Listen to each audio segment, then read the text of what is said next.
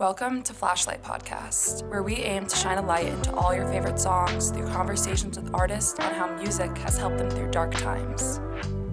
Today, we'll be speaking to Alicia Blue, the Nashville-based singer-songwriter who just released her new EP, Inner Child Work. Hi, I'm Alicia Blue. I am a singer-songwriter from Nashville, and I'm so glad to be here today. I'm curious to start kind of with the obvious, going into your name. So it's Alicia Blue, but Blue is not your actual last name, correct? Correct. Yes, I read in your bio that it was actually coined after your mentor heard your songs for the first time and he asked you what makes you so sad all the time. So being a motive is kind of quite central to your image as an artist since it's in your name. And I was wondering how, as you do in your name, it's right front and center, how do you own your emotions through your music?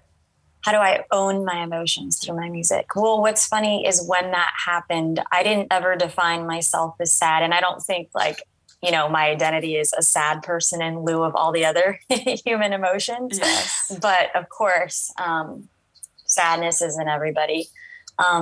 So when he said that, he had heard my voice for the first time and he was like, what makes you so sad? And I was just kind of stunned. Like, I don't even know that I knew I was sad, right? Like, or am I sad? Or is that a real, mirror of what you're hearing? I was just a bit thrown back. And I think to answer your question, I only write songs to own my emotions. I have no other, yes, like, sure, I'm in the music business now and like there's things that you could call motivating factors, but I always wrote songs because I didn't have tools like a therapist or things like that growing up. I had to write songs to organize kind of that chaos of just, total unavailability to making sense of what I was feeling. Mm-hmm. Yeah, in a way, writing can kind of be that way to work through the emotions yourself. Like, as you said, when you don't have the external tools to help yourself through something. Did it always start with writing songs, or was it first listening to music or writing in a different form? How did you get to music? It was poetry always first. And it's actually, I still write songs with the lyric first. I always start with the lyric. I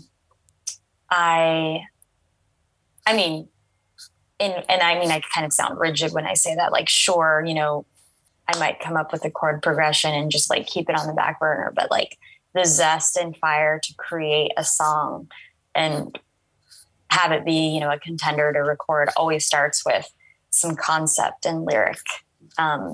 Sorry, what was your other question? I think I just asked about how it got to music, which you answered a bit with starting with poems. How does that impact then? You started out with poetry. How did that impact your approach to songwriting? It's funny. I was just telling someone, it's once in a while I'll write something that just has to stay a poem and can't be a song. That's always a little frustrating, but also fun and friendly. It's like, okay, cute. This has to stay a poem. It's not, I can't compromise.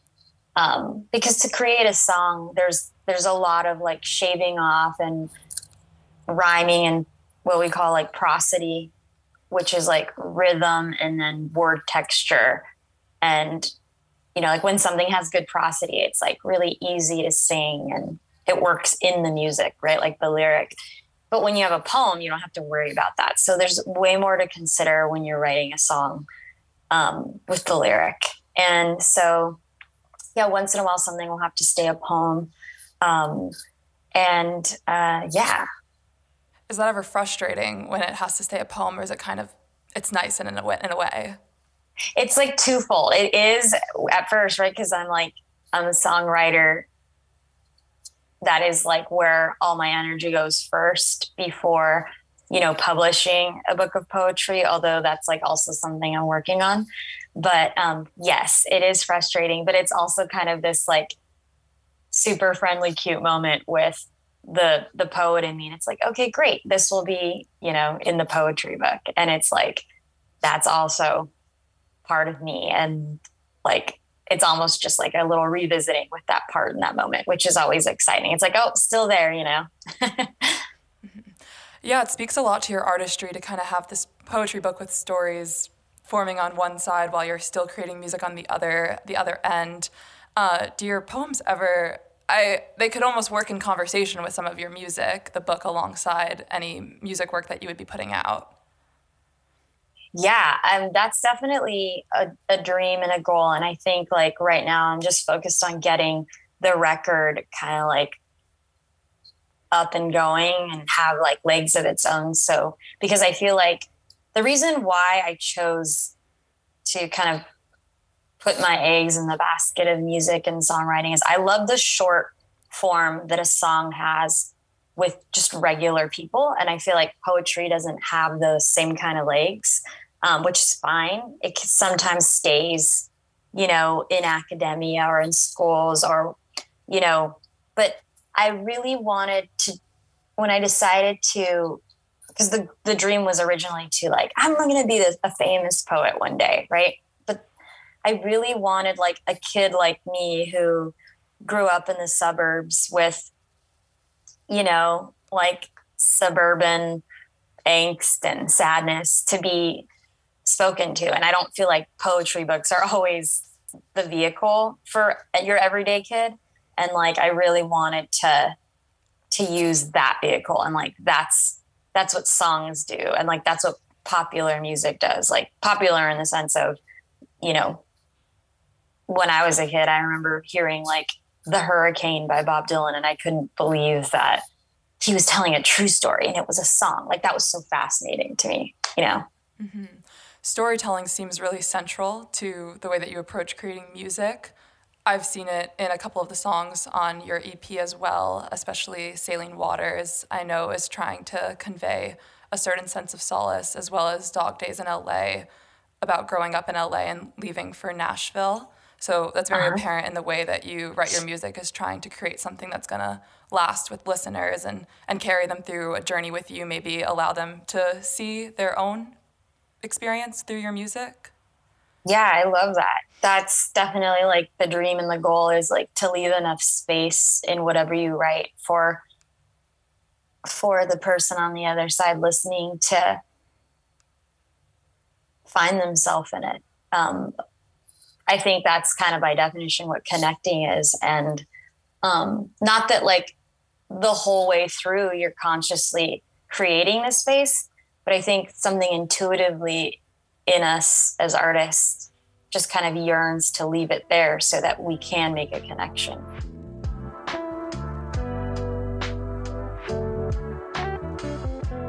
I've listened through the EP. It's great. I really enjoyed it. I think Fine was my favorite song on the EP. Oh, cool. I liked it. Was very energetic. I liked the way it picked up.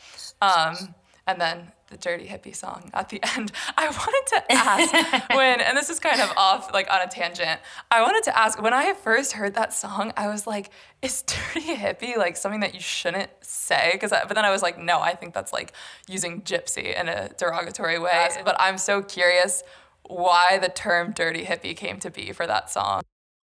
Yeah, it is like a derogatory thing to say. And the reason I wrote the song is when I was a kid working in a skate shop, they used to call me Dirty Hippie. And I didn't even know that was like mean or negative. And so just kind of like hearkening back to like really overdue shit that I never came to light.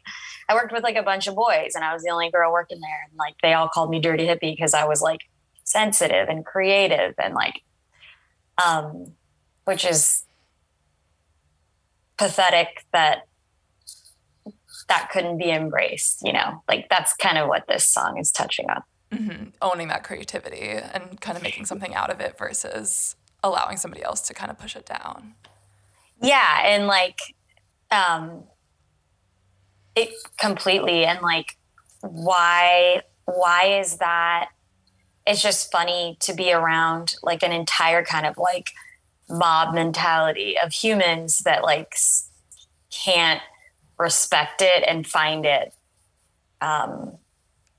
something to bully or poke at. It's like it's almost like it's so threatening that it like renders that kind of aggressive reaction from the like the boys that I was working with. Mm-hmm. Yeah, and this was when you were growing up in LA. What was I grew up in a suburb right outside. Yeah, so what was it like growing up in the suburbs outside of LA? It sounds like you felt stuck very often as a child. Yeah, when I was in my early adolescence, I don't think I understood that I was stuck. I just felt it inside, but I had no kind of consciousness of it. And then I didn't know I don't think I really knew I was highly creative. I didn't have kind of like the external mirroring of that from my family. I then had, when I was 17, my English teacher, and that was my like kind of life-changing moment where he saw that sensitivity and was like, that, my friend, is what's special about you. And I was like, oh, like, are you talking to me? It was just one of those moments where I just felt kind of golden and seen. And then that moment on, I was like, oh, I'm gonna do this. Like, I think for a brief moment, because he was teaching English and he kind of touched me so much, I was like, I'll be an English teacher.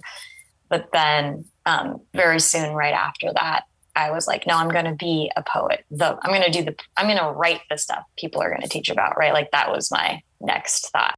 So at first you jumped to saying that you wanted to do poetry. How did that jump go from poetry to music? What made you make that switch? I had always loved music, never thought I could do it. I never sang, I never played an instrument growing up. I had no music classes in my school. I went to a private school, a Catholic school, and there was like no band or anything like that. And there was nothing in my household. So I was in my last year of college. I majored in literature with an emphasis of poetry. And then I met this like aging soul singer in Thai Town, which is like East Hollywood. And it's kind of like a long story, but he was like in a wheelchair and I was getting paid to like go help him out and like help him clean up his little tiny apartment, which is above Harvard and Stone, which is like a really cool hip venue, tiny venue, but like really cool to play. Everyone wants to play Harvard and Stone. And so he lived above there. And so I was like, what am I getting myself into? And so I clean up for him. And he's like a total character. Like I'm stunned by like our connection, and I don't really know that much about him. And as I'm cleaning, I find these old vinyl records and cassette tapes with his name on it. And I'm like, huh? And like signed like all these like different records under different labels. Like I see like produced by Barry White. So I'm like, this is you. And I take him home and he's like, yeah. And he's like brushing it off and I take him home. And so he sounded kind of like Marvin Gaye meets Jackie Wilson. It was just like stunning. I was like, who is this person? And so I go back and he just essentially became a mentor. And I was like, could you teach me how to sing? And he was like, had a moment of like, you don't want to do music. It's the hardest thing you could possibly get involved with. And I was like, I just want to like be good at it, you know? He was like, and then that's kind of when he was like, okay, record yourself. And then that's when the like, why do you sound so sad thing came. And yeah, so I am a musician because of that encounter. That's a really awesome story. It's very, I love when little encounters like that kind of change the trajectory of your life. Yeah. It's kind of like a moment that seems so small actually can just have such a big impact on your identity and how you want to go about the rest of your life and your creative process. So I think that's a really awesome story. Thank you. Yeah. And was this before or after you left LA? So Oh yeah, this is in LA. This in is LA. like, Okay, sorry, I wasn't. Oh yeah, you said he was playing in West Hollywood. Yes. Yeah, this is all in LA. Yes. All right. So leaving LA, where you spent most of your life leading up to a certain point, for Nashville, it seems like it was a huge but almost necessary adjustment. And it can be hard to distinguish yourself from a place when you've been part of it for so long, especially if it's had such a profound impact on your development just as a person and an artist. How has leaving the environment that you grew up in the suburbs of LA, for Nashville, changed your creative process? There's so much more flow now because as anyone knows, you gain perspective when you zoom out and you leave. So, and I'd never left where I grew up. Like most people, like leave to go to college, they'll go to a new city, a new state. I never had that, and so I remember just like driving away to Nashville, like on my after everything was packed, and like really like the like floodgates of my life just kind of opened up, and I was like downloading just like so much clarity as I was even driving away. It was fascinating. Like didn't know that. I didn't even know that was coming for me. I just knew kind of like the change needed to happen. I had spent almost 2 months in Nashville making my record and writing it throughout the pandemic. So that was really easy for me to know what Nashville was like. And I fell in love with it during that time. And like everyone, you do the soul searching that was forced upon us in 2020 and 2021. And it was just such an easy no-brainer to come here. Yeah. Did you write most of your EP after you've moved to Nashville then, or was that back when you were back in LA? I would say everything was written before I moved to Nashville. Yeah. Cool. So yeah, that says a lot too about, especially like the songs Dog Days and LA. It's kind of about, oh, sorry, go ahead. And I was just gonna say, and that was the last song we wrote for the record. And I was just like, that's when I was like, am I going to move? Cause I was like listening to this song and I was like, God. And I was even just traveling here through the pandemic, I was getting the perspectives, like of my life, but I didn't even quite realize it until that song was written. I was like, wow. So hearing back Dog Days in LA provided that moment of clarity for you when you knew it was so much. Yeah. Time to get up and move and make a big change. That's great that it kind of speaks to how powerful creating the song then is for you, because it was able to see something that you weren't 100% seeing before creating the song or hearing it back. And talking a bit about the rest of the EP. So Inner Child Work is about grappling with overdue emotional reckonings. There's a particular lyric in your track, Saline Waters, that I thought stands out among the theme. It says, I'm not ready for the crossroads, but I can see one day I might be. I kind of got the sense from it, while sometimes it doesn't feel huge in the moment, being able to recognize a future in which you're able to actually move through what's holding you back can be a very monumental feeling. How did you get to a place where you were able to look inward and really address these feelings that you had been holding on to for so long? How did I get to that place? I think timing, therapy. I got my first therapist like almost 3 years ago. Change. Change, I think, was something I was never really taught how to handle. And so after working with, my person on my mental and spiritual and emotional health, I started learning how to handle change. And if you don't change, you're just kind of slowly dying inside. And I think, so much, everything that was overdue was change, change of scenery, changing beliefs, old beliefs, healing drama, all of that. So yeah, I think doing the inner work and like really sitting with myself in the stillness. And I think like the most important thing I would say is like learning. I never knew how to be friendly to myself at all. Like I was not taught that, and most people aren't. So I've been learning how to do that. And that's probably the first step, is like really, loving yourself. Yeah, going to therapy for sure is a big one too. I think I'm trying to think of what I was phrasing this as. Sorry. No worries. Yeah, because you were saying you started going to therapy a few years ago before you started being able to look into these feelings. Yeah. Was therapy something that you had to I don't want to say lean on, because I go to therapy. I think everyone can use therapy at times. You can say lean on. I know. I feel like cool. leaning on therapy is like, I don't know if there's a stigma attached to that, but what I was going to say is, did you feel like having therapy to lean on as you were writing and working through these emotions to create this EP was a really important part of being able to tell the stories that you wanted to tell? 1,000,000,000%.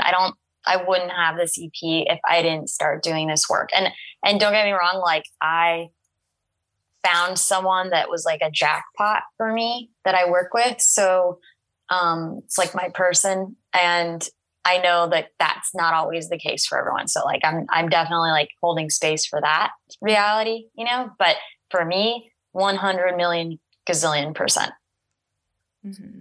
Yeah, I think it's really important for creating music can be being a musician can be a very stressful career, because it's hard to find a sense of routine sometimes, because the music world moves so fast. Either you're playing shows or you're working on music or you're promoting. And I think therapy and having a safe space that you can work through your emotions either within music or outside of it with the professional can be very grounding as you're kind of releasing all these pent-up emotions. Does it ever get difficult to give such honest depictions of your life in your songwriting when you know you're going to be sharing it with others? No, not for me. Maybe one day it will. I mean, look, in a way, sure, I guess you could say it's difficult. I think it's difficult if it's not connecting to people because you're like burying your soul. But that's, to me, would be the only difficult part about it. If it's not really having a relationship with the public, because then it's just like, okay, all right, moving forward. That was just for me. That was just therapy for me, I guess, which is also not to be, judged.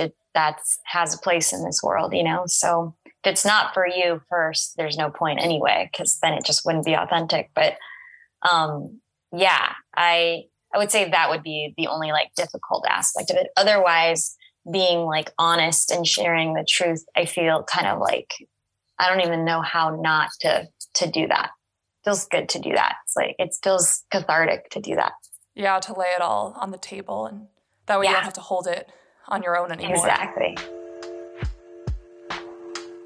I wanted to talk about, I had mentioned the lyric on Saline Waters. I wanted to just talk a little bit about Saline Waters. I had a lot of thoughts as I watched the music video, and I watched some of your TikToks that were talking about the song and what it meant to you. And it really is a song that aims to tell a story. And I know that you wrote it during I'm not sure if you wrote it in this exact time, but I know you wrote it about a really difficult time where you were experiencing this magnitude of loss of important people in your life. How did you support yourself through such overwhelming losses? And in what way did music play a role in this survival? I think it's, I don't want to put like a dramatic black and white, response, but it was a bit dramatic in terms of this question. I feel like knowing I could write about this is my kind of lifeline. So, And I almost like hearkening back to, because I would write like little poems as a kid. And like when my parents got divorced, that's what I started doing and didn't really know what I was doing. It just was happening. And no one really said much around me. Like my mom saved them, I think, but she didn't, it's not like she ever said like, what made you write this? Or this is beautiful, or this is dark. Like she just, just acknowledged it and moved on kind of a thing. So when this happened, and I had never really had death kind of slap me in the face like it did in the year that like 3 people really close to me passed, I was already starting to think about death. Even before the pandemic started, I was like, it was one of those things like I've never really thought about this. And, like as you get older and you start thinking about it, and I was getting all these like zoomed out POVs, and then all of this happened. And it felt like, this sounds really weird, but like there's a line in the song that says like listening to Circle Game for a year. Like which I don't know if you know that song. It's a Joni Mitchell song, but it's like a really lullaby-like story of how humans are cyclical and just, it's like beautiful, but then they die and you don't want to. But it's like the most beautiful version of that narrative. And I was obsessed with it. Like for 1 year, I listened to it every morning, and it was almost like water every day. And I was just utterly obsessed with it. It made me feel better every day to hear that. And this is even before the pandemic. And then the pandemic came, and then I had like the 3 deaths of people in my life. And I was like, I just felt like I was right on time with the universe preparing me for the change, like back to change, and like writing a song about what is, seemingly unfathomable, right? Like dying, like nobody knows what that's like, right? Mm-hmm. No one can come back and tell us what it felt like. Mm-hmm. It's the ultimate change. And so for me, at least if I can write about it, it's almost like a friend is in the room. Now the song is here, and then that can be a friend if someone else wants to pick it up. And that is like the point of it all for me. Have you found connections with what has the response or your relationships been with fans?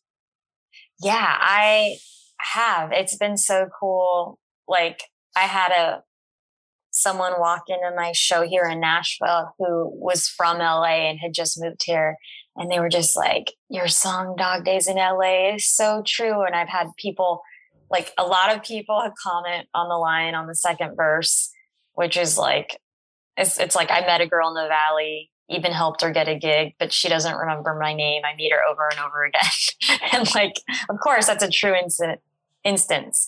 And I think everyone's been on that receiving end of knowing someone like that. But I think a lot of us have also been on the other end where we don't remember someone's name. So, but it happens a lot, I think, in big cities, right? Because there's just so many people. And, but I've had quite a few people just be like, that line in the second verse. And Saline Waters has been more of a kind of this like yummy, mysterious response from people that has just been like, I just feel like the song's been this kind of like sort of a dreamy friend to people, and like something that's dark, and that is what the song is about. So it's kind of like the messages I've been getting from people, which have been, I love it. I love reading it. I love reading them. I love hearing it all. Mm-hmm, mm-hmm.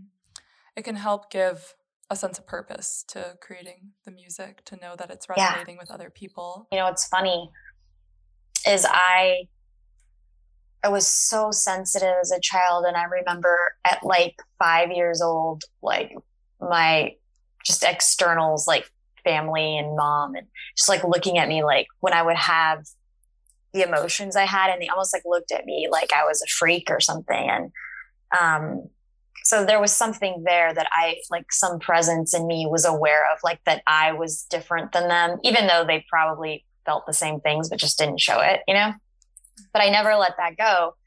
kind of being made to feel like there was maybe something wrong with me. Not that I was, like abused or anything like that, but just like not really understood, like kind of freaked them out, like because what I was feeling was so palpable. So what I'm saying is I remember at like 5, I was like, I'm going to do something so great. And the way I am, which is like, highly sensitive and emotional and like big feelings, is going to be the thing that takes care of me. So I remember knowing that like as a kid. And then that's when, as a young teenager, being an artist, then I was like, oh, that's how I'm going to do that.